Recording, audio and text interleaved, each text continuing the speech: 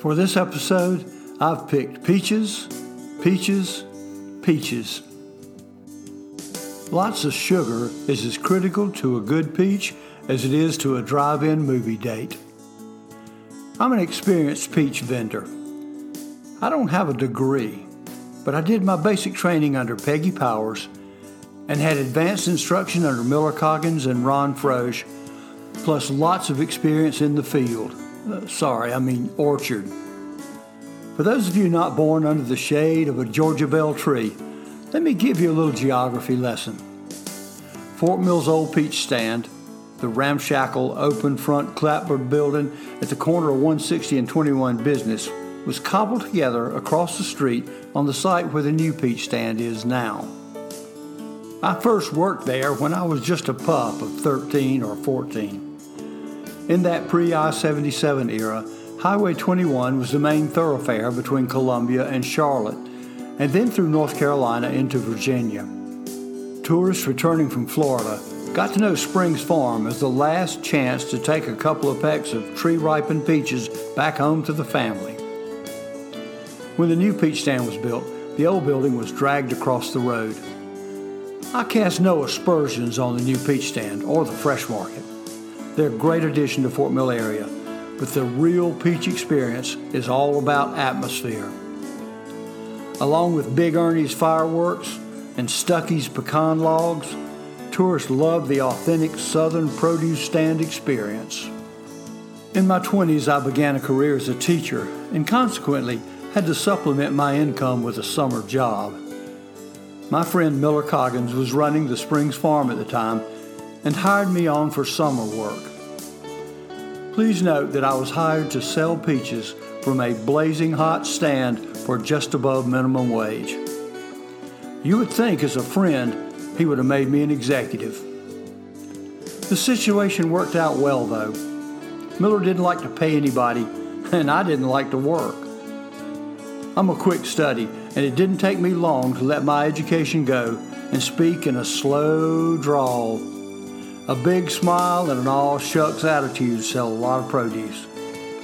Often on a Saturday or Sunday afternoon, the family would take Grandma or Aunt Tilly for an outing.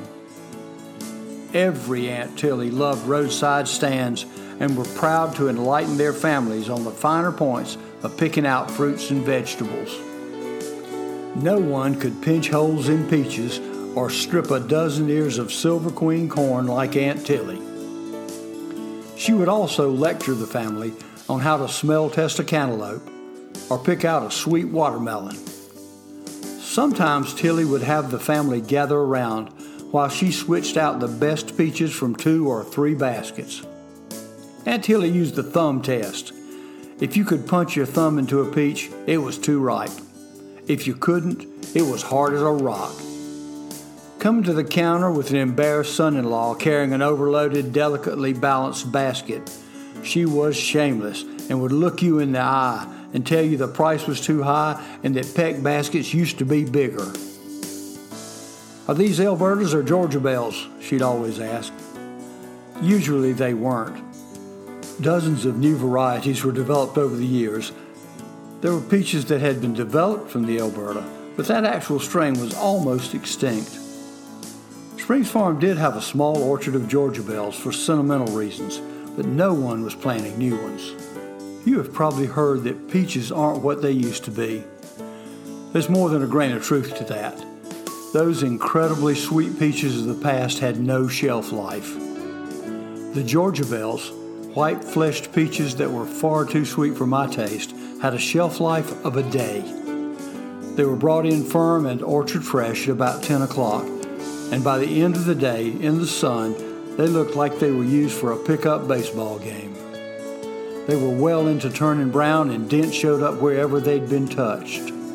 It's not good business to throw out peck baskets of peaches every afternoon. Peach developers learned to trade some sweetness for shelf life. I just may champion the movement for heirloom peaches. The Silver Queen corn we sold has its own mythology. It has, for those who've never had my mother's cream corn, very small, sweet white kernels and the ears always seemed too slim to have filled out. Like the peaches, all that sugar means the shelf life is minimal. The old saw is that Mama, the iconic Southern one in an apron, would tell the nearest child, "Go out to the garden and pick a dozen ears of Silver Queen, then run straight back into the house. If you stumble and drop them, go back and get a dozen fresh ears." The local Aunt Tilly's would always know when the Silver Queen crop was ready. Once the picking began and the corn was in at the peach stand, they would ask what time it was picked. If half a day passed, they would sit and wait till the next load was brought in. I have seen the pickup truck come in from the farm with burlap sacks bulging with Silver Queen, followed by 3 or 4 cars full of somebody's grandmothers and aunts. Some days at the peach stand were unbearably hot and humid. In an open-air market, when the wind doesn't blow, shirts get soaked. Often I would bring in an extra t-shirt so that when one was soaked with sweat, I could change. On one particularly hot July 4th, 3 of us were working in that old wooden incinerator, and no one was happy about it. It was so hot that customers stayed away in droves. About 3, the hottest part of the afternoon, a dusty blue Ford Explorer pulled up. The door opened, and I heard a voice say, "Come here, Mike." I got to the SUV, and Ms. Close, owner of the stand, the orchards, and the farm, handed me a half-gallon of vanilla ice cream. I took it, and she followed me into the building. I carried the ice cream because she was carrying a fresh blackberry cobbler, berries picked and pie baked by herself. That was and is the way Ann Close does things. Suddenly the world was not so bad, and the songs of bluebirds filled the air. We were awed by her kindness and thanked her over and again.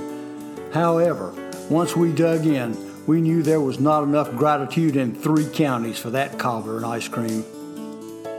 Once while I was working the stand, someone found a dead body half a mile away. Local TV channels were swarming the area and couldn't find anyone to interview. Eventually they wandered over to the stand and asked me if I'd make a statement. "I don't know anything," I told them. "Neither does anyone else, but we have a deadline." I did the interview. I told them I didn't know much, but we usually didn't have dead people turning up around here. They ran the story, and on Monday morning in the Chester High School Teachers Lounge, I heard about it. "We saw you on television wearing your overalls and looking like you'd just fed the chickens," one teacher said. No one disagreed. Here's the fun part. For the interview, I had on a baseball cap, a t-shirt, and shorts. People see what they expect to see. Sometimes Aunt Tilly's lessons don't get through. There are basically 2 types of peaches, freestone and cling. Freestone peaches, if cut around the longitude, come easily away from the pit. Cling peaches don't. Some peaches are called semi-cling. I think that's just nonsense. Aunt Tilly would always ask if the peaches were cling-free, meaning freestone. Once a middle-aged man, sounding very put upon, asked if the peaches were cling-free.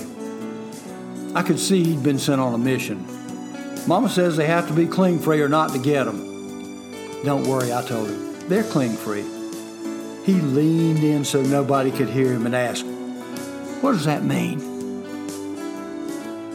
Y'all enjoy these peaches now and stop by next time you're passing through. Let me add that no actual Aunt Tillys were harmed in the writing of this episode, and any resemblance to any Aunt Tilly, living or dead, is purely coincidence.